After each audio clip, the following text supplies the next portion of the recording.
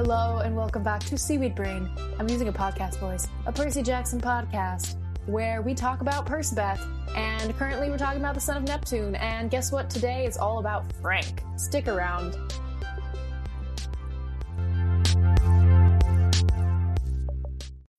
When you need mealtime inspiration, it's worth shopping Kroger, where you'll find over 30,000 mouth-watering choices that excite your inner foodie. And no matter what tasty choice you make, you'll enjoy our everyday low prices, plus extra ways to save, like digital coupons worth over $600 each week. You can also save up to $1 off per gallon at the pump with fuel points. More savings and more inspiring flavors make shopping Kroger worth it every time. Kroger, fresh for everyone. Fuel restrictions apply. All right. Let's start this week how we always start every week. How's it going, Carter? Poorly, but we're here. We're still alive. I feel that. No, I feel that for sure. And today, we are welcoming back our absolute favorite person, Alexandra Yam. You may remember her from season 1. You may remember her from our fan cast, where I specifically requested that she portray Talia in the upcoming Disney Plus series. Alex, hello. How's it going? Hey.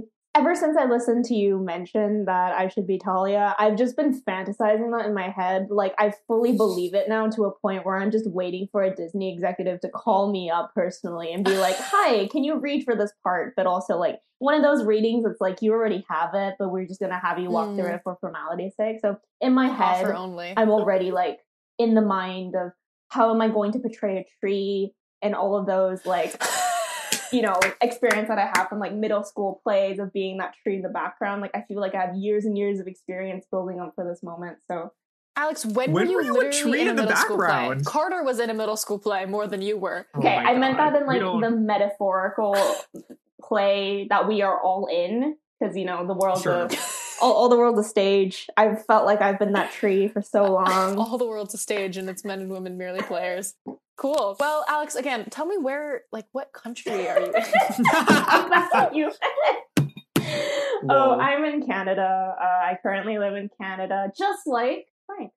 Yeah. Yes, so let's tell the people how we tokenized our friend Alex, who happens to live in Canada and happens to be of Chinese descent, to come on this show and talk with us about our favorite Chinese Canadian, Frank. I do want to acknowledge that we literally did ask Alex to be here. Frank is neither of our favorite Chinese Canadian. Alex is our favorite Chinese Canadian. But yes, I do want to acknowledge, Alex, that you are not just Chinese Canadian. You are many other things, like a shapeshifter and somebody whose life depends on a burning log. Yeah. So feel free to incorporate all your identities into this conversation. Oh, definitely. No. You can talk about his archery? Yeah, that is definitely one. But what you guys don't know is I've been playing the long con for this for so long. Of just in 2011 when this came out, I was like, my friends are going to one day do a podcast about this. I'm going to make sure I go to university in Canada. I'm going to really start getting into jasmine scents and perfume of the jasmine variety. Is that where we dive in? We're going to talk Let's about talk about the jasmine scents, if you will. So we've talked a little bit about some characters who are of Asian descent in the books before. Ethan Nakamura, we had lots of feelings about. Drew Tanaka, we had lots of feelings about. And now we're on to Frank, though. Frank is the first one to, like, level up. Main character, like, extensive family history and backstory. And he made some choices, So Rick did, about the family smelling like jasmine. the family house, the grandmother, Incense wafting items everywhere. in the house. It all smells like jasmine. Yeah, that doesn't seem like a very safe environment for Frank to grow up in, considering the fact that they're burning incense all the time and he has like a piece of firewood that is linked to his life. Like, they were playing with fire. Yeah. Oh, well, actually, do we want to do this little conversation before we get into the jasmine smelling? We should do that now. Okay. All three of us felt like it was important to bring this up on our episode. So we're recording this about a week and a half before it's going to drop, but there is something going on I literally feel like I'm sitting like someone's in trouble. Like, there is something going on that we need to talk about. But for real, though, there is something going on in the online fandom of Percy Jackson, which we have been more or less like not aware of as like people who are older and also have only really been present online. Well, we were present online in like 2010 and then we took a break and now we're back. But we know that lots of content creators within like the Percy Jackson fandom have been like taking breaks or like fully exiting the internet. Artists are no longer drawing Percy Jackson characters. People are no longer writing extra content and stuff like that. Pages that we really love have like made statements about this recently. So we just feel like it's important to talk about. There are two different things, in my opinion, that are being encompassed in this quote unquote toxicity that everyone is talking about. And one of them is that there is supremely intense cyberbullying that people are taking out on artists, some of whom are younger than us. Yeah. Actually, many of whom are probably younger than us. Yeah, we're not that young death anymore. Threats, we're old.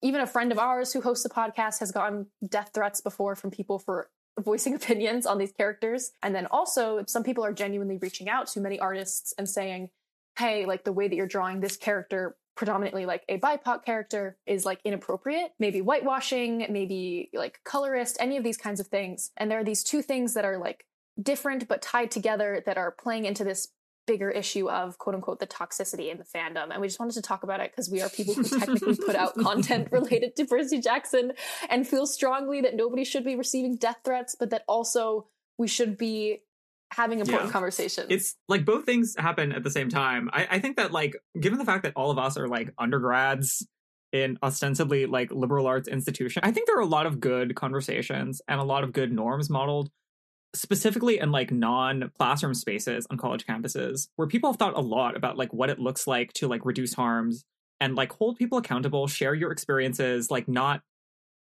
minimize anything anyone's going through, and like fully acknowledge whenever you say something or present something in a way that, is negatively impactful to other people without ever taking a punitive mindset on and without ever feeling the need to the idea that like that there needs to be a form of retribution in order for people to learn or for conditions to improve just seems wrong. We just want to reiterate that, I think. That like you can have good conversations about this, and we all need to have good conversations about these things without, hurting each other. Like the goal here, I think, is always like harm reduction. It's about everybody having a good time, recognizing that like that is both like a simple and complicated proposition. Yeah. That being said, there's also a difference between like non-punitive conversations and like tone policing. So there's no need to like, make yourself sound polite or something like that if something is really bothering you and personally offending you. Also, there's people who are really young who are on the internet these days. That's the hard part, is that like lots of people on all sides of this are really young, and it's just there's not a good answer for that. I feel like, I don't know, being young is hard. Yeah, just always keeping in mind that there's this issue, this like umbrella term of toxicity going on, has multiple issues within it. And we're not ever going to downplay the fact that artists, even young artists, need to constantly hold themselves accountable and be open to listening about things like drawing characters and representing characters. And at the same time, like always being decent, especially online, because every time you send a message to somebody, that's still a person. Yeah. And even if it is a bot, I mean, it's fine. Treat the bot like a human. Maybe one day when the robots take over the world, you'll be on the good list. Yeah, like let's keep our non-human family in mind, as my transhumanist professor last semester would say. And that's kind of all we have to say on that. Maybe we'll have more to say in the future. Anyway, we felt it was important to talk about that just because it's going on, but also because we're about to have a very critical conversation about a character who is somewhat very beloved, and we don't want to get any hate from this. And we also want to be clear that like it's okay to critique something and also care deeply about it, right? Just like Carter was saying about like all of us being in liberal arts institutions, like I think we've learned our lesson that you can love something and desperately need to change it. It's a both and interpretation, not an either or of something. That being said, should we all give 3 words that we feel about Frank? Oh yeah, I can go first because I've actually written this down. My 3 words were literary Panda Express. Oh. Dang, mine is not going to be. I saw that in the notes, and I cackled. It's very good. Oh my god! I mean, Frank is just one big helping of orange chicken and like soggy rice, in my opinion. Oh my! Soggy rice specifically with like the frozen peas. Yes. Oh, I hate how people put peas in fried rice. I think that's genuinely disgusting. Frustrating, unrealistic. Man. Frustrating, unrealistic Nat. I think that's where I'm going to leave it. That's pretty good. Confusingly militaristic stereotype. I like There that. we go. That's what I'm going with. Shall we dive in on the family side of things then? That seems like a good place to start. Let's do it. Alex, do you want to start us off? Okay, I personally think I've always had this history of whenever there's like a new Asian representation or show in town, whatever, I'm very skeptical. Yeah. Because I get very uncomfortable when Asian people, specifically Chinese people, are portrayed in a specific way. And I think that this whole conversation needs to be prefaced on the fact that this came out in 2011. And it's really important to keep in mind what kind of representation we were seeing in 2011. I don't know. Yeah. I had a hard time thinking of stuff, frankly, beyond like Kung Fu Panda and Jack Black. There was like a weird, I mean, like people, I think like a lot of like scholars of like minority participation in media have noted that like the first decade of like this century was in particular like a dry spell for like non-white people in TV and film in general, and that like, you know, applies to like this weird decade where basically like all the family sitcoms were white. After in the 90s there being a lot of like other versions of that, and like obviously like more recently there also being more interesting things. And like, yeah, I think we said like the only two Asian actors that we noted of like Western prominence at the time would be like Lucy Liu and Jackie Chan. yeah, And like no just shade on very Lucy Liu, martial who I arts. love, but With the cameos of like Brenda Song, Yes. And other small characters in TV shows we watched as kids. But in 2011, something else that also came out and concurrently to this book was Battle Hymn of the Tiger Mother by Amy Chua. Amy Chua. And I think I always assumed that book came out first and then Son of Neptune, but I actually looked it up and they came out around the same time. So I was just thinking like, man, that's a weird year for representation for like Asian family dynamics, because there's such a like this white Western idea of what Chinese family dynamics are like. And so much of it is so uncomfortable to me because it's always so rooted in this very authoritarian parenting style of like parents are strict, they're cold, they're not loving, they're like harsh and like really weirdly harsh and like in ways that don't make sense to me as like a kid who grew up with Asian parents. So I think they showed a lot of that with specifically Frank's grandmother. She's so strict and like also mean in a way that doesn't make sense. Yes. So for anyone who may need a quick brush up on the Son of Neptune, Frank's backstory, we get these chapter flashbacks from his perspective where he talks about how his mother passed away in combat as one of the first Chinese Canadian woman to Afghanistan. Go to war in Afghanistan. Yes, so that was his backstory. Which I And like so because he was people living don't with talk about enough how militaristic and awful Canada is. They just focus on the good things, but hey, Canada's just as bad as the States. Well, okay, maybe not just as bad, but like there's a lot of bad to go around.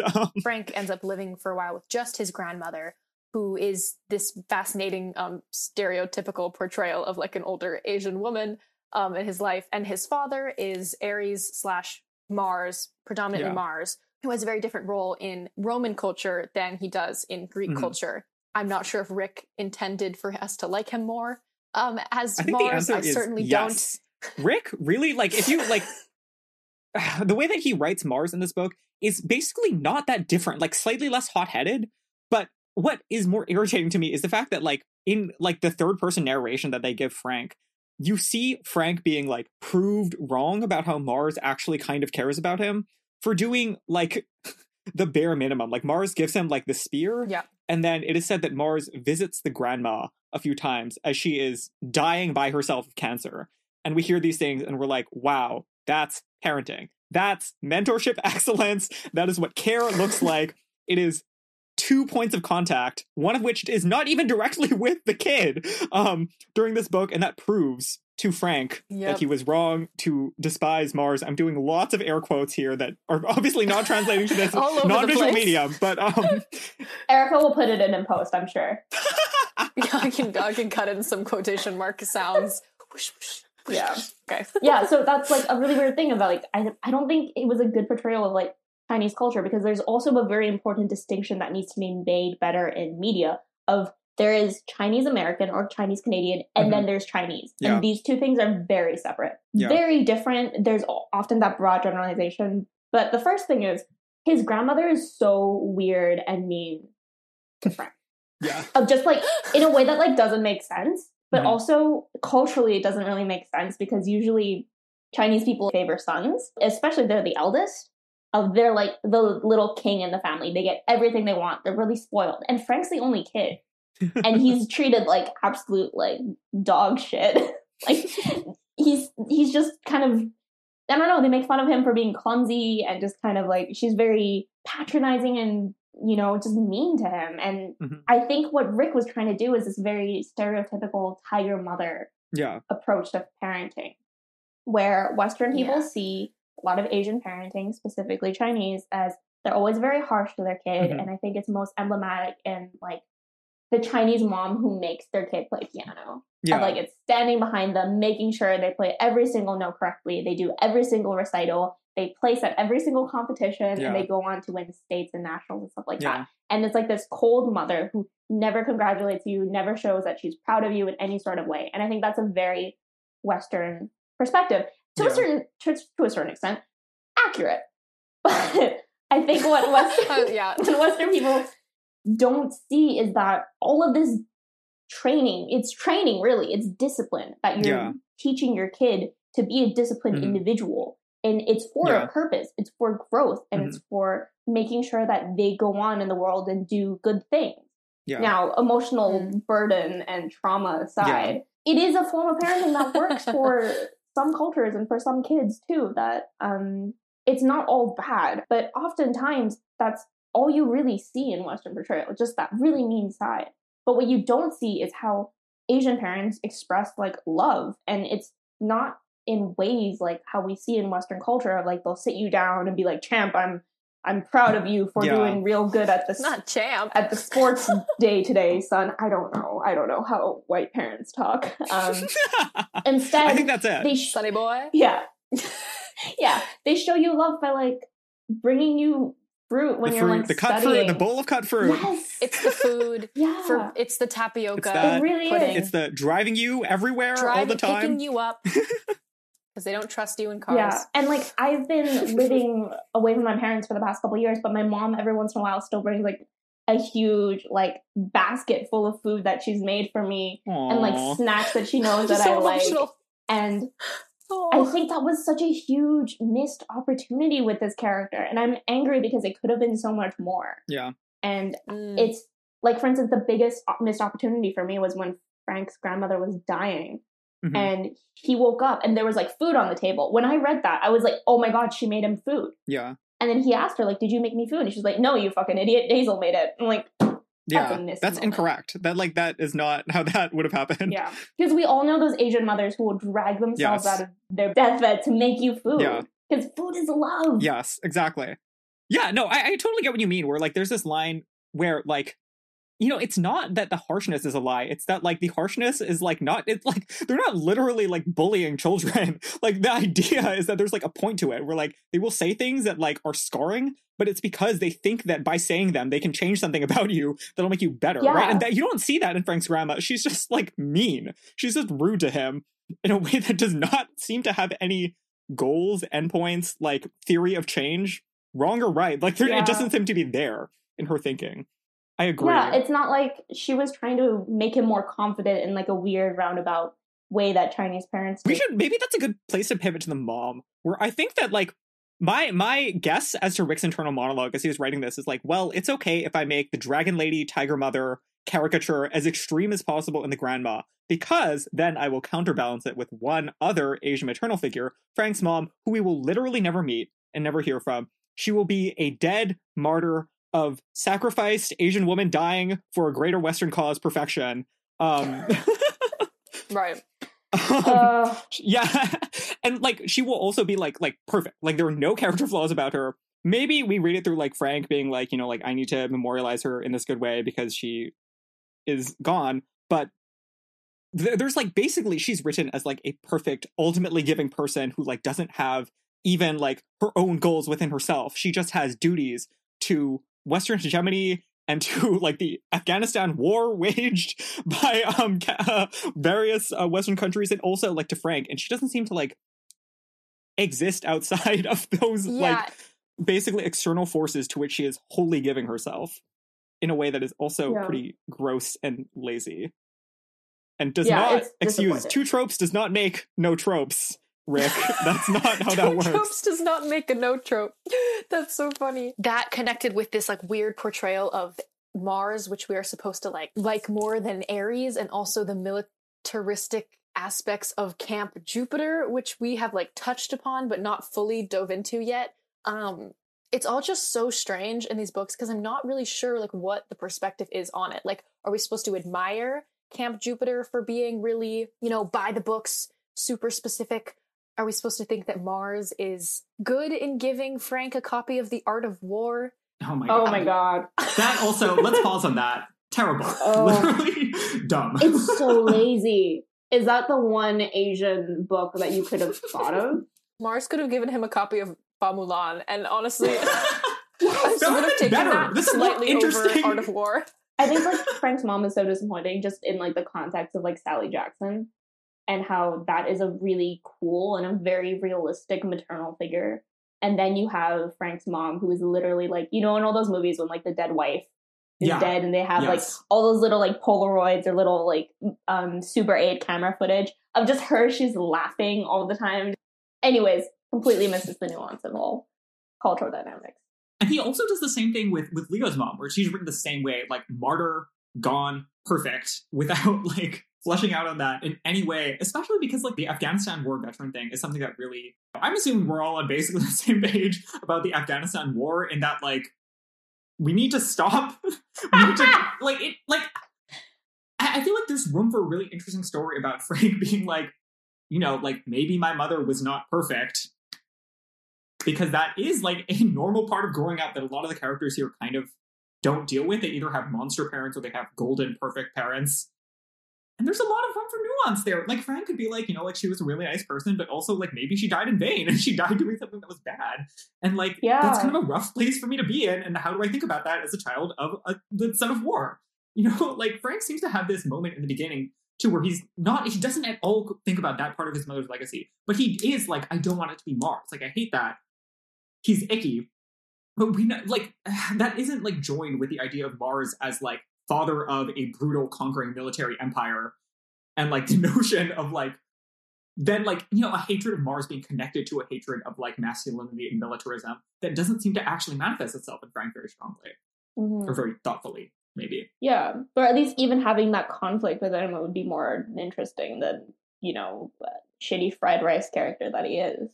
Yeah. A lot of this also comes to Pat. Oh my God, what are Roman numerals? 34, I think. Chapter 34 of this book. A lot of this comes to pass. This is the chapter where Frank's grandma dies, where Mars comes to visit him. We could go sentence by sentence through this entire chapter and talk about how many weird things happen, but I just want to highlight a couple of them. One of them is this conversation about their hometown being Lijian, which then, of course, is transferred into Legion, which I don't know. Is that what is okay? I have no idea what he was trying to go for there. It just really sounds like erasure of like Chinese culture almost. Yeah. Wait. Okay. Let's pause and like dive into this whole thing. Where like the superpower that Frank has comes from China, but of course it doesn't actually come from China. You really thought that China had magic or cool things akin to the real people like the Greeks and the Romans? Well, you were wrong, because clearly the magic from China is actually magic from Greece that just got there through the Silk Road. This is my current, like, maybe this is where I am in life. This is my least favorite trope. It's weird to me that it's even a trope because it seems like such a specific thing that surely not that many people could be doing it. But the idea that like the mysticism and the heroism of Asia is actually still somehow a white person is like back out there everywhere. Matt Damon in The Wall. Matt Damon in that Wall movie. What the fuck was going on? And it's coming back more, I think, largely because of like the Chinese film market and people being like, well, we still need to have a white person star, but like we need to like get this movie stuck in there so that we can make the big bucks in like the Chinese cinemas. But like the result is just like that. It's like the Tom Cruise Last Samurai thing. Do you remember Rick Riordan also wrote this other book series before Kane Chronicles and the other things that was written by lots of different authors about how it's this one like Renaissance era European family that is responsible for all the greatness in the entire world and like all the good people are their descendants. It's called 39 Clues. Do you remember this? 39 Clues? No. it had these little cards at the beginning of every book, and they were more like murder mysteries. Yeah, Wait, yeah, he wrote like part each They were book was trying to different by assemble all 39 clues, and if you get all of them, you get like the elixir of life or something, right? I didn't know that he wrote part of those. He wrote the first one. He got it started. Oh, wow. And that's one where, like, there are, like, lots of really irritating, stupid subplots in it. It was not a good book series. But then also, Rick Riordan is associated with this other work that posited, basically, that Toyotomi Hideyoshi was actually white. And that's why he was able to unify Japan, because he was secretly white the whole time. I need to go back and reread these books, because that feels like something that deserves some time and focus. that needs to be your spin-off podcast. It's so wild. They said like all of like black music in America is also because they're actually descendants of these like white people from the Renaissance. Oh my God. Well, yeah, that's just interesting, because I understand Rick probably did that because he was trying to keep this whole flame of Western civilization, like, canonically for the world building. That's where the power comes from, right? So then how did Western civilization get to China? Okay, whatever, Silk Road. But there are so many moments in this book where other religions are brought into play. Yeah. Like the Buddhism and the Taoist Yes. symbols that are all over Frank's Yes. house. There's that weird trip to Iris's co-op store where we talk about other forms Yes. of religion. So why could we not have like incorporated acknowledging that Frank is part of two different cultures and that maybe he does get magic from two different places? I don't Yeah. know. That sounds like a lot of research that Rick would have to do. Or like the alternate route for this for me is just saying like maybe Mars gave him a power or something. Like I just feel like there are so many ways you can do this without saying like, you know, like magic in China secretly comes from Greece or some version of that. No one needs that. No one asked for that. Literally, like, not to be whatever, but like China like predates Greece as a civilization. Like, it's just not. It's also weird of like, I don't know how much you guys like picked up on this, but the fact of like, it's something that's like passed through generation by generation. And like, if we go through, I think the biggest one is like the big incident, I think that occurred in San Francisco. Yes. It was the earthquake, and The his quake, yeah. ancestor got blamed for it. Yeah. That was weird. Just because if you look at the historical context of Yeah. that must have happened around the time of like, I don't know what it's called in the States, but like the Immigration Acts of like Chinese exclusion. Chinese Exclusion Act of 1886 would have been in place at that point. Yep. And just kind of this general like racism against Chinese people and stuff like that. And they never address it. Right. It's also interesting because on page 371, Frank like is thinking about this and about like his ancestor who's talking about this. His grandmother is talking about this ancestor, and she says, and he was unpopular because he was Chinese. A Chinese boy had never before been claimed Roman blood. An ugly truth, but there's no denying it. He was falsely accused and forced out in shame. So if he didn't do anything wrong, why did you tell me to apologize for him? Grandmother's cheeks flushed. Because apologizing for something you didn't do is better than dying for it. I wasn't sure if the camp would hold you to blame. I did not know if the prejudice of the Romans had been eased. Frank swallowed down his breakfast. He'd been teased in school and on the street sometimes, but not that much, and never at Camp Jupiter. Nobody at camp, not once, had made fun of him for being Asian. Nobody cared about that. They only made fun of him because he was clumsy and slow. He couldn't imagine what it had been like for his great-grandfather, accused of destroying the entire camp, drummed out of the Legion for something he didn't do. So that moment is interesting to me because Rick specifically chooses to say, like, Frank has never been bullied at Camp Jupiter or, like, has never even felt, like, marginalized at Camp Jupiter because of his race. I don't think that he needed to, like, make a big point about Frank being, like, ostracized. I'm sure that Rick would have felt weird about writing about somebody struggling with their race in that way because he has no framework for that, but also it's just a weird moment because it just doesn't seem realistic. He gives us the stuff like in literally the previous book and in this book as well about like how the American Civil War was associated with these different sides on top of just the whole Western civilization of it all. Like it just does not add up that there are no racists there. Like, come on. You think Octavian isn't racist? Octavian is literally white supremacy. Yeah. His whole thing is about his like pure bloodline at Camp Jupiter. And it's also weird just how Frank is written to deal with those, I don't know, growing up between cultures, because I think like somewhere in the book, he's like, doesn't identify with Chinese culture at all. Like they're walking through his grandmother's house and there's like a passage somewhere about like seeing all of these antiques, and they're clearly like a very important part of their history, like their family history. But he doesn't engage with that at all. Like he keeps himself very separate from like Chinese culture. I think to a point where like he admits he doesn't even speak Chinese. which that really does sum up the Chinese American Canadian experience for a lot of people. But at the same time, like, I'm kind of tired of seeing that representation of just the Chinese American Canadian kid who doesn't like the fact that they're Chinese. That like self-assimilation. Exactly. Yeah. Okay, I think there's like a little bit more layering to it than that. Like, I think that it is true that like we're really awash in these stories of people who like have like internalized racism, and like most of the story is like watching them work through that. Yeah, I do feel like Frank is like someone who's like very like like his family immigrated to Canada a long time ago, so I feel like and that level attracts to me that he wouldn't speak Chinese, or like at least like would not have it spoken to him at home. But that brings up another question for me, which is like we talked a little bit about the history. His family's been there for a long time. So one of the things that does not add up to me is that, first of all, it seems like his family, like his last name is Zhang. I believe they mentioned Mandarin in some occasions. That does not track for me, because I think if you look at the historical record, if his family was in Canada for a long time, number one, like there are some questions about the dating and like exclusion acts that like don't totally add up for me. But also there's the other question of like, I feel like based on the history and the demography, like they should be speaking Cantonese, and like their last name should be like Chung or something like that, right? Like historically speaking, there were more Cantonese immigrants earlier. Yeah, like the first I'd say like the first wave was a lot of like in the 80s and like 70s. That was like another wave of like maybe not the first wave, but like the second or third wave of like more Cantonese immigrants, and then only more recently have there been more people from like mainland China. But at the same time, like I kind of read his family as like, you know, one of those old rich money families. So in my mind, like it kind of makes sense that they like came earlier, just because that's kind of the demographic of people who are able to come to Canada first. Yeah, there are two other things I'd like to point up in this chapter. One of them is this moment where Mars is talking with Frank. This is page 358.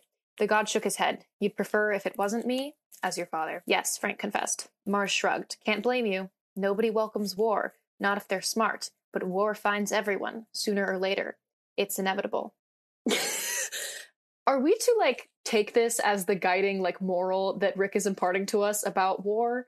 Because that just feels off base with, like, the original series to me, as far as, like, avoiding violence and, like, I don't know what to make of that. That part really stressed me out. Yeah, the militarism in the book, it's leveled up from previous books. We talked a little bit about the tenor of the series being darker, partially because they're all older, but like it's definitely there. And like even if you don't take Mars at face value and like you read that and like as a reader are like, well, I don't think I'm supposed to like Mars, like let's shop around for what else is out there. Like there's still such, I think the fatalist sentiment of it and like the idea that like the Romans are like a whole and legitimate organization, and that organization is built fully around the prospect of war, unlike Camp Half-Blood, is like something that is hard to read in a different way other than saying like, yes, war is very important and something that we should always be thinking about all the time as something that will eventually happen. Frank does reply to that and says like, that's stupid. Like war isn't inevitable. It kills people. And Mars just basically is like, yeah, it killed your mom. So is that why you hate war? And then this kind of gets dropped there. And then just a couple pages later, we get this. I don't even want to qualify it before I read it. Mars is continuing to talk to Frank. He says, self-pity isn't helpful, kid. It isn't worthy of you. Even without the family gift, your mom gave you your most important traits: bravery, loyalty, brains. Now you've got to decide to use them. In the morning, listen to your grandmother, take her advice. You can still free Thanatos and save camp. And leave my grandmother behind to die. Life is only precious because it ends, kid. Take it from a god. You mortals don't know how lucky you are. Yeah, Frank muttered, real lucky. Mars laughed, a harsh metallic sound. Your mom used to tell me this Chinese proverb. Oh my god! Eat bitter, taste sweet, Frank said. I hate that proverb. But it's true. What do they call it these days? No pain, no gain? Same concept. You do the easy thing, the appealing thing, the peaceful thing. Mostly it turns out sour in the end. But if you take the hard path, that's how you reap the sweet rewards. Duty, sacrifice, they mean something. Your mom used to tell me a Chinese proverb. Literally, no, she did not. Okay, so this is the part where I feel conflicted. Because my mom does this shit to me. Of like, she'll like say a thing and be like, do you know what that means? So maybe, but what I have like more of a problem is like, fine, sure, throw in a Chinese proverb, you know, wherever you can find it in your little dictionary book of Chinese phrases, whatever. But I think something that bothered me along the same lines of that is like all the little like grasshopper shit, like, oh, my little clumsy ox, you know, that kind of stuff. It's just like, oh, young grasshopper, that kind of language, just gross. For me, it's less the incorporation of the proverb, and it's more the proverb itself and the way that Mars then interprets it to Frank, which is literally, he says, you cannot do the peaceful thing. Yeah. The only way to reap the most rewards is to do the violent thing and to sacrifice. And that violence yourself. is the same as sacrifice, and that violence is the same thing as like the hard, more like meaningful way of doing something. It's written in a way, I think, that, you know, like, obviously, like, we're like college educated people. Like, it's easy for us as like elderlies to sit around here and be like, well, let's pick this apart. But, you know, like, the first time we read this, we were like in middle school, and that was a time where if you read that, you might be like, oh, interesting, I think sacrifice is important. Is he making points? When of course he's not. It's garbage. Also, It talk doesn't. about noble suffering. Like, you're telling me, like, middle school, high Yeah. school, that was the biggest freaking thing. We were like, we have to suffer or we're not alive. Yeah. Historical context. 2011, that was the top age of like Tumblr, like maybe it's good for me to feel depressed energy. And it just doesn't. Carter they and don't- Erica's Facebook page, depression is just a side effect of dying. Oh, yeah. No, I Yes. get what you mean. Of just like it's glorifying and making something seem ancient and mysterious that Yeah. we all think violence is good at the end of the day if it justifies some level of peace. And that's a weird way to frame Chinese culture. Yes. That's also It's okay. another thing. The Chinese character and their whole family being incredibly militaristic, let's name it. That's racist. That's a trope. Okay. That's not good. I'm so sorry. I have to jump in there, but that's like my family background. Of like, I was reading this. No, I'm not kidding, because I came to college. I met my boyfriend, and we were talking about like my family. And like, oh, my grandfather has a Wikipedia page. Have you learned about him in school? And so he pulled it up and was just like, Alex, your grandfather was a war criminal, and he did a lot of really messed up things. But then again, you know, crimes against humanity are really defined by the winning side. And I guess if he won, maybe he would have been a hero. But so I this kind didn't of know speaks this, to Alex. my Who's your grandfather? I don't know if you guys want to link it to the your show notes. I'll I'll put it in send our you. show description. Yeah. What is his name? Not us outing Um, Alex's grandfather. I'll put it in the chat. This is on my dad's side. So apparently in the 20s, he robbed the treasury with some of his friends. Wait, whose treasury? Like what country? The Chinese treasury. So Oh. yeah, so in terms of him, he did some, you know, might have collaborated with the Japanese at certain points and switched sides when it was convenient for him. During the Second Sino-Japanese War. And Oh. so this aspect that Rick was writing about felt very real to me, of just this ability to go back and, because of your family documents, trace back to generations and dynasties of where your family came from. Damn. But then it's one of those things where it's like both simultaneously true that like of course there are like there are Yeah. strains of militarism in Asia. Like no one's denying that. Like there were lots of very bad wars where people did a lot of very terrible things in Asia recently, like in living memory. But also like is that if you have like one Chinese character and particularly like one Asian character who's in this like main crew, why did you make that choice? I feel like it's like one of those things that's not random, where clearly he was like, this is like a real narrative that I'm trying to elevate. Mhm. Of course, with these questions, it always goes back to the thing of like, it's a problem of scarcity. Like this conversation only has to happen because there just are not that many other characters where we can point at them and be like, Yeah, yes, right. this is another family that came and immigrated to America pre-Exclusion Act. But of course, they were like most of the families that immigrated pre-Exclusion Act, and they were like low-income farmers from And southeastern not war China criminals on the that were not run. war criminals. You know, like Yeah, for me, it's less of a is it right or wrong that Rick made this his backstory, and more from like a young reader standpoint. What are we meant to interpret about war Yeah. from these characters and this backstory? And like, is it glorifying war and stuff like that? I would like to finish this page real quick because there's something interesting that pops up also. So continuing on 364, Frank was so disgusted he could hardly speak. This was his father. Sure, Frank understood about his mom being a hero. He understood she'd saved lives and been really brave. But she'd left him alone. That wasn't fair. It wasn't right. I'll be going, Mars promised. But first, you said you were weak. That's not true.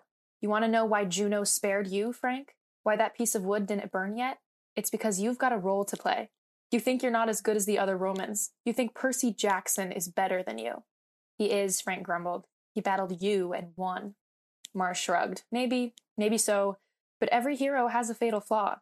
Percy Jackson, he's too loyal to his friends. He can't give them up, not for anything. He was told that years ago. And someday soon, he's going to face a sacrifice he can't make. Without you, Frank, without your sense of duty, he's going to fail. The whole war will go sideways, and Gaia will destroy our world. Frank shook his head. He couldn't hear this. War is duty. Mars continued. The only real choice is whether you accept it and what you fight for. So there's a lot of things in there. The main one for me that I like aggressively highlighted is, I'm sorry, are we to believe Frank is more important than Percy Jackson? Because no. I think that's like a good follow-up conversation to have. I mostly got stuck on war is duty because it's not. And like obviously that's coming from the war god, and Frank like isn't accepting that at face value by any means. But like for me, this is just a weird writing. He specifically says that like Percy's fatal flaw is being loyal to his friends, but you are like a man of sacrifice. But that doesn't make sense because Percy's whole thing is that he will sacrifice himself in order to be loyal to his friends. I actually take his point on this. I think he's right. Really? Like it doesn't come to pass, which is a little uncomfortable. Like Percy is in the end able to make the sacrifice in sort of like defiance of his personal loyalty that like allows the quest to succeed, which we will get to in the next book. Right. But like the philosophical idea of like sacrifice isn't just about like literally risking your own life. It's about saying like someone you care about might need to die so that like 1,000 people can live. And like just being able to swallow that. And I think that like that's like always what they said about Percy's personal flaw. That makes is that sense. Like he like Athena, like the way she phrased it was better and more clarifying, where she said like right. So what did she say? Like to save a friend, you might let the world burn or something to that effect. Right. You're right. So Percy is short-sighted and like would save he would have a panic attack during the trolley problem. He would jump himself onto the tracks and it wouldn't work. Right. Versus Frank is being told in this moment that his destiny is to make the wise choice and sacrifice a small number of people to save the larger number. Okay, I guess that makes sense. I think it's a good philosophical perspective. I do, like, not to keep harping on this, but I kind of, it would be interesting if more characters had this viewpoint besides the Asian one. But that's, you know. Right. Anyway. And speaking of not to keep harping on this, is Frank Hoppe? I was just about to ask you. It sure as heck sounds like Mars is not Asian. Even though he does explain Chinese proverbs to Frank. Sorry. That to me feels like Frank is therefore mixed race, which then to me would pose a way more interesting relationship between him and his grandma, which then I would interpret his grandmother's emotions toward him differently if he were blatantly not fully Chinese. Yeah. Would have been good, but he didn't. But we just don't know. Yeah, I'm not sure where we're coming from there. Maybe that's a good place to pivot to the Percy Jackson comparison of it all and just talk about his power-up, his journey. Frank's, like, literally, how would you say, like, his like, stat card? Character sheet. Sure. Character sheet and arc. Starting with, like, the Percy comparison. Like, do we think it's, like, a compelling device? Because it's not just that conversation. Like, it does keep coming up where his whole thing is, like, oh, I'm not a real hero. Like, I'm too clumsy to, like, lead the people of New Rome. Like, I'm a wee side character next to this experienced veteran. How will I ever feel like I'm the protagonist of my own story? I could go on. But, like, does this resonate with y'all? I really very much read it as like imposter syndrome that like I feel every day and you know where I am in my life, and I don't know, for that bit like I kind of saw it as relatable of just like you're an Asian man who doesn't usually fit the casting of a leading man. Of course you're gonna feel out of place, especially in 2011. Right. I like the imposter syndrome. I mean, I mentioned this last week's episode that it would have been cool to have Frank leading the Lost Hero quest, you know, if we had switched that around, because having Percy in this book does make it feel like Frank isn't the leader. Yeah. You know, it's hard for us to like see him in that position, and it doesn't quite land. I agree 100%. I think that's the issue, is that like the imposter syndrome arc doesn't work if it turns out that you're right. You know, like that it's really bad if you can't follow through. Oh no. Okay, that's what I was saying about the earlier quote. Like, Percy is still the king. Sorry. Like, there's no way around it, Frank. Yeah, I mean, it makes sense because Rick has spent years developing Yeah. Percy and like forming this connection Yes. with the fan base. Of course, we're not going to just look at Frank and be like, "Oh, he's leading this class." I don't think there are a lot of moments where we actually see Frank like making a leadership position. He pulls them out of the bog, and that's kind of his big moment. Yeah, but he took too long to do it. So. It's they like almost one of those died, things where yeah. like they're clear. Like Rick, I think like comes back to this and gets more invested in this idea of like Frank as an emerging leader of Rome as we continue down through the book series. Maybe for some gendered reasons as well, but like I do agree that certainly in this book, like it is not, the follow through is not there, and it makes it really unsatisfying. Yeah. Even though like those types of stories like really mean, like I think they like do hit hard. Charles Yu, who is now famous for like winning some big book prize that I can't remember the name of, his like earlier work is like literally just about this. Charles Yu. He wrote How to Live Safely. in That's Science the book I'm Fiction referring Universe. to. Right, It's I read very that. good. Yes, it is good. Let's talk about the shapeshifting.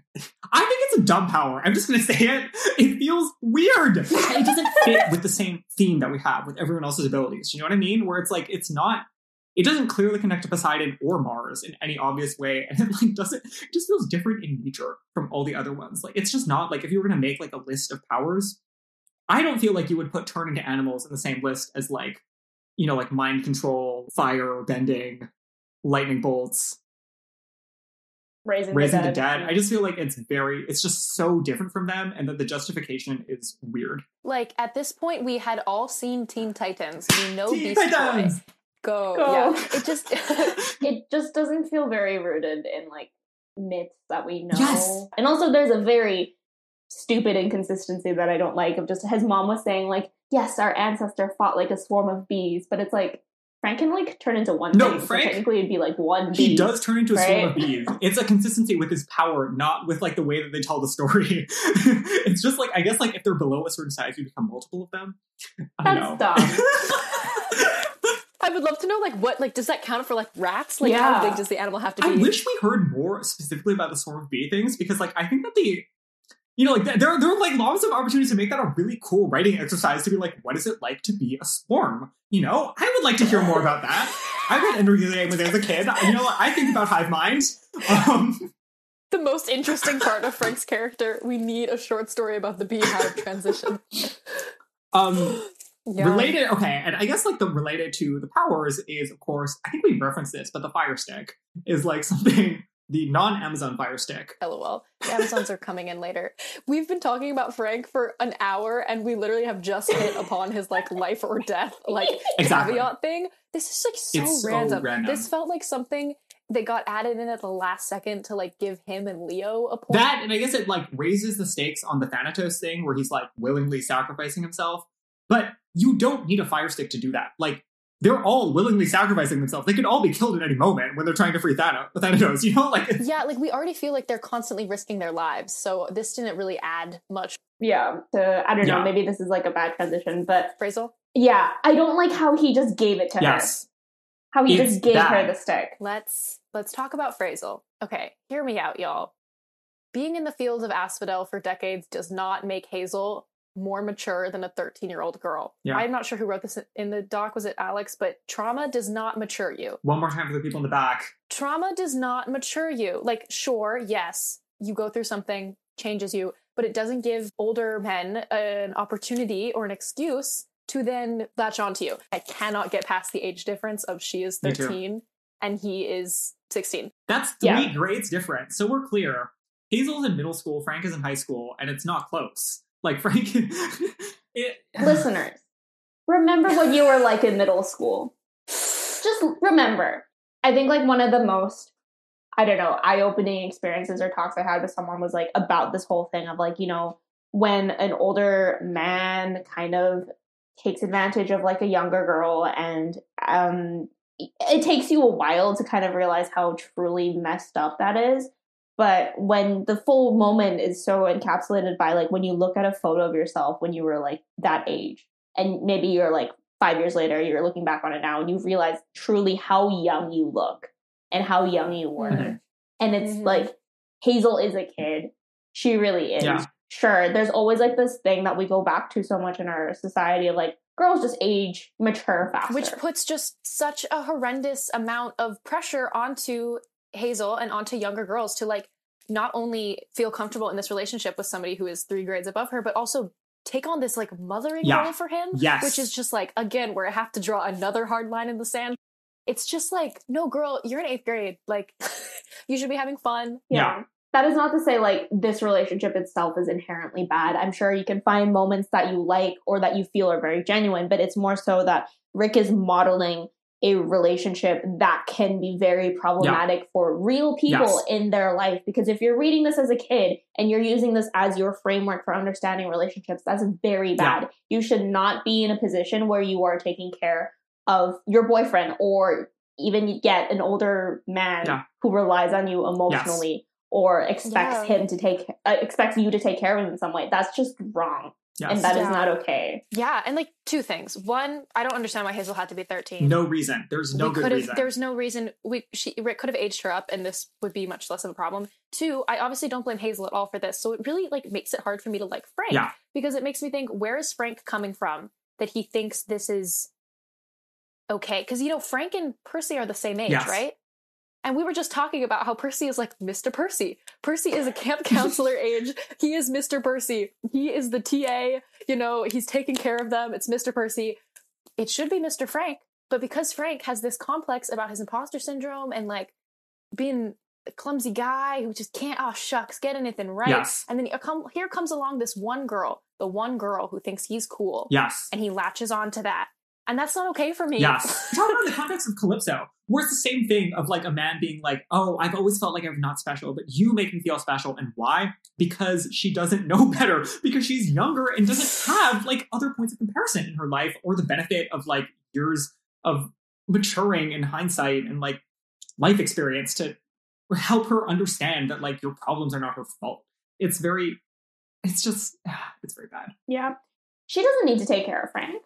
No. She has her own trauma that she's working through. She has so many things she needs to figure out. Yeah. Like, and then like Frank acts like a complete, absolute pissy little shit later in the next book about the whole Leo thing. Yes. Oh my God. He absolutely And that just makes me more uncomfortable because he's so possessive. Yeah. It's just like, I mean, we're coming at this, you know, when I first read this, I really did not take any note of it. I really did not care at all about the 2 of them. But, you know, reading it back with like being in our 20s, like it just seems like red flag city. Like, as someone in my 20s, like it's like this thing that you need to learn that like just because someone is there for you or there in your life doesn't mean that they should be there in your life. That is literally his biggest contribution to her. Like when she is trying to like process her trauma by like reliving all of the worst things that have ever happened to her by literally passing out and re-experiencing it.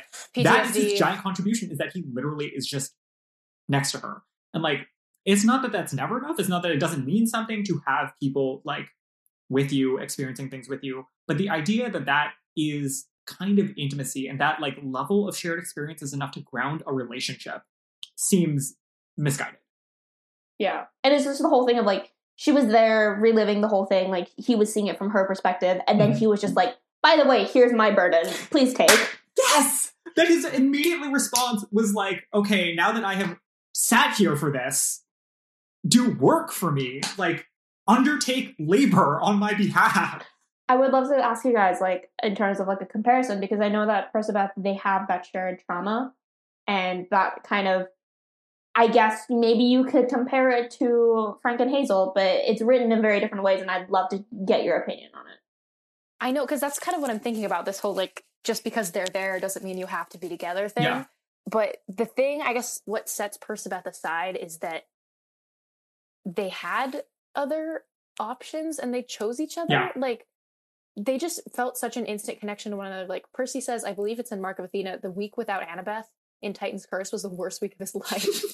And he's been through so much. Like, they just have this, like, soulmate connection thing that, I don't know, maybe only exists in books, but it just feels like it's sold to me so hard. And yeah, the fact that Annabeth goes through all this trauma with Luke in the first book and then kind of figures that out somewhat, you know, and then is able to have this relationship with Percy means something to me. Yeah. I like, even like on a more superficial level, like they have banter. Like they do seem to like really understand each other in a way where it's not just like we've shared experience. Like there are some moments where they're literally like, oh, do you remember this? Yeah, that was a time that we almost died together. But like it goes beyond that to like the level of just like when they're not talking about those things, they just have like a rapport that is better and stronger, and like not something that they just have with all the other people that they know, and not something that like Frank and Hazel are written to have in this book, or in my opinion, in like any of the subsequent ones. I mean, yeah, because Annabeth does take care of Percy, but it's not in this way of like she's filling a maternal void the way that Hazel does, because Frank has no maternal caring figures. Here's It's the just thing. Hazel. Percy has a healthy relationship with his Yes. mom. That's And that makes important. everything different. Oh That no! changes Oh everything. no! Oh Well. no! It's true though. It's true though. It's true. Yeah, no, I don't take it back. No, it's true. This is something that I know you've written in the notes, Alex, and I just want to make sure that we iterate it because I think we all feel pretty strongly about this, which is just that they don't all have to be couples. You can have a book Yes. or a movie or anything. At any point, you can end and be like, this part of the story is done, and not everyone is in a relationship. That's very Yeah. okay.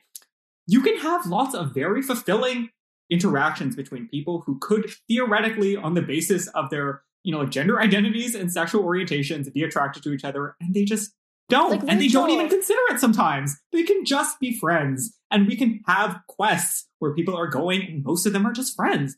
I would argue that that's the better way to do it. If I were trying to be responsible and assembling a group of people who are teenagers going, like spending 24/7 together to try and save the world and also responsible for their own like emotional well-being, I would really strongly prefer that almost all of them are in no relationships with each other and have no interest in being in any relationships with each other, because that is cleaner. Yeah, absolutely.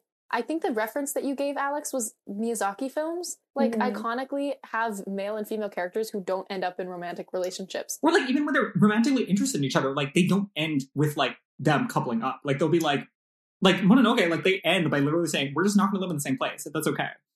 Yeah. Of just like that silent understanding of like, you have helped me grow as an individual and I love and care about you, but we don't need to go hold hands and make out. And I think that's Yes. so much more powerful because that's such a Period. good model of like, you can love and respect another person deeply, but you don't have to go and like be a couple.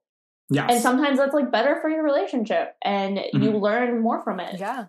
I agree, though. Imagine how much healthier all of our lives would have been if the literature that we were consuming as kids presented more of those kinds of relationships. We Period. would have all And that's why I'm benefited. so grateful for like growing up with Hayao Miyazaki movies. All right, cool. Yeah. Anything else? I'm really looking forward to visiting Vancouver. I can take you to the park where Frank's grandmother lives nearby. Oh, Yeah, Lynn Canyon. Wow. Lynn I am Valley? just Yeah. now having this idea. What would happen if we went on a Percy Jackson themed road trip Road trap. and we like vlogged about it? That would be really cool. Pretty iconic, I think. But like, okay, but the thing is like we were just talking about this, and like most of the Percy Jackson routes are bad because they're across the long, boring middle. We could do Sea of Monsters, or we could do Son of Neptune. Son of Neptune, the inspired. two vertical journeys. Son of Neptune would be fun because we could do Pacific Northwest. No, we could also Oh. do. I would be down to do Last Olympian. I think that's the real one. Just wander around in circles Wander the Empire State around Building. Central Park, and then make our Touch way to every Midtown. single statue, run to Dylan's candy bar and back. That'd be fun. We were just talking on the Discord server about how we should all meet up in New York City, all the Percy Jackson podcasters, and book one-way tickets to down the Long Island Railroad and just stop off everywhere and search for Camp Half-Blood and vlog about it. I do like the idea that it's completely all a podcast and no one brings a GoPro, so it's just 3 hours of audio. Just Sound. audio content. Of a I really love that. shit soundscape. Yes. All right. Well, Yeah, actually, can I do a short little ad spot for you guys? The plug. Yes. Yes. Alex, what do you Yeah. have to promote? Hi, I'm Alex, a licensed psychology undergraduate student. Does your existential anguish about the impending apocalypse prevent you from making an effort in your close relationships? Well, you can make a difference by going to your podcasting friend's website and buying their merchandise. With just 4 simple payments of $15, you too can show your friends that you still care about them, even though you haven't seen them since graduation and have made no effort to go see them in their undergraduate university cities. Alex, were you somebody who bought a bunch of shit on our Yeah, I just T-Public bought a account? hoodie like an hour before this. That's so powerful. I'll make like $4 off of that. That took such a Oh. turn. I really thought that was going to be like you like doing an ad for like No, therapy, yeah, that like was the that concept was a bit or that something. I was trying to go for, but yeah, yeah. Oh my god. Also that though. I don't know, just go to therapy. Yeah. Not with me. Not with me. We say, staring at our own Zoom boxes into our own eyes, go to therapy. Well, thank you for that, Alex. You're very sweet. We love you very much. Thank you so much for diving into this conversation with us. I learned some stuff tonight. I appreciate everyone who's still listening. Next week, we are going to be talking about Madame Hazel. See you guys then.